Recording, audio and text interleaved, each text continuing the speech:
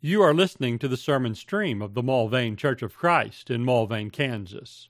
Subscribe in your favorite podcatching app, or find and listen to any sermon online at mulvanechurch.com/sermons.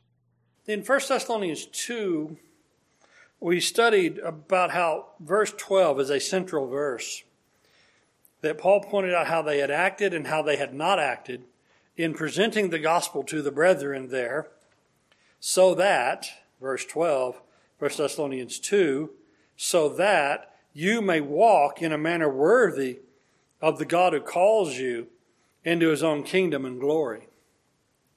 So the object of Christian exercise is to have this new relationship with God, called by him in his kingdom, bringing glory to his name, and walking worthy.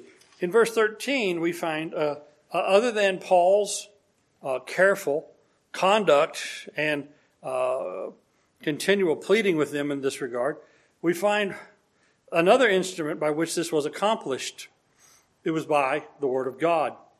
Verse 13, and for this reason, because they are in the kingdom, bringing glory to God, we constantly thank God that when you received from us the word of God's message, you accepted it not as the word of men, but for what it really is, the word of God, which also performs its work in you who believe. This is a very key verse about the word of God. I guess maybe the two key verses, or three, we think about in regard to the word of God. We think about Hebrews 4. The word of God is living and active, right? It's sharper than a two-edged sword. We think about 2 Peter 3, that all Scripture is inspired by God and profitable for teaching and reproof, correction, and for training in righteousness, that the man of God may be complete and equipped for every good work. Or Romans 1:16, Paul was not ashamed of the gospel, the power of God for salvation. Well, here's another verse of that level of description, but one, at least in my mind, in my experience, not as often developed and not as often spoken of. But what do we have? The word of God's message. It was preached by the apostles. So like 2 Corinthians 5, a treasure in earthen vessels. Preached by men, but really the word of God. So it's not the word of men. Yes, men are the messengers. God chose to reveal it through, but its content and its power are from God. So it is the word of God's message, and it is also the word of God. The word of God's message, the word of God. And because it is God's message, and like Paul said, it's the power of God to salvation to the Romans.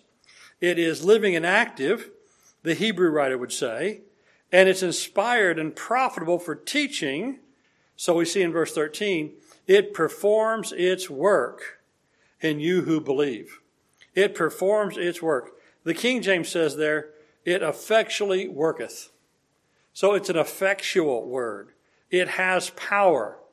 In Romans 1:16, we famously know the power of God to salvation. That power there is the Greek word dynamo, from which we get dynamite and we get the electric engine section part called the dynamo.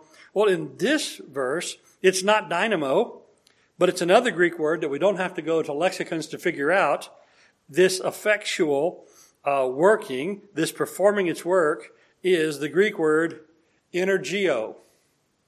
Now, again, you don't have to be a Greek scholar to know, what do you think the Greek word energeo means? Energy or power. So it is the energy or the power of God, but in whom? In you who believe. And so it's a living and active, it's a powerful, it's an energetic word. Why? Because it is God's word. The message, the word of God's message, the word of God.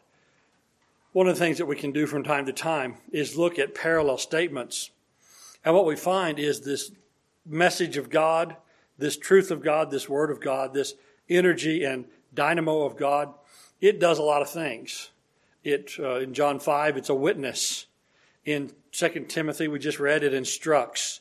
In Titus, it convicts. In James, it begets or causes us to be born. In 2 Peter, causes us to be born again. In James, it saves. In John 17, the word sanctifies. In John 15, it cleanses. In Colossians 3, it dwells in our hearts. In Acts 20, it strengthens. In Hebrews 1:3, it's powerful. And in John 5, by the word of God, will be called to resurrection. But then we also find the exact same list of things, the being the witness, the instruction, the conviction, the being born again, the being saved, the being sanctified, the being cleansed, and the rest of the list all the way down to resurrection. We find the same list of things being said of the Spirit of God. So that's why this word is so powerful, and it performs such work in those who believe. This is the primary way in which the Spirit works. And so, Paul was thankful they'd received that word of God, preached by men, but not of men, preached as the word of God's message, this powerful working thing in those who believe, because it's this spiritual living word, empowered and preserved and enlivened in us through the Spirit. And so that's why it has such powerful work and does such powerful work in those that believe, to save and to transform and to sustain. So here we have the reason, but Paul did all these things, was so that they could come to God, that they would be worthy of God, walk worthy of Him, and they'd be in His kingdom and bring Him glory. And then we see, aside from the working of men, which we had, and that was our part in the prior verses, now we have this spiritual part, the Spirit working, the Word working of God amongst the believers. All right, with that, we'll close. Ask if anyone tonight needs to show evidence of this faith that saves, this power that works among the believers by the Word of God, which is the Spirit of God. If anyone needs to show that in their lives by confessing Christ, as we're instructed, by confessing and being baptized, or any need to come back for forgiveness and for prayer, we offer the invitation as we stand and sing. Thank you for listening to this sermon from the Mulvane Church of Christ. Additional sermons and information available at mulvanechurch.com. Come see what a difference the Bible way makes.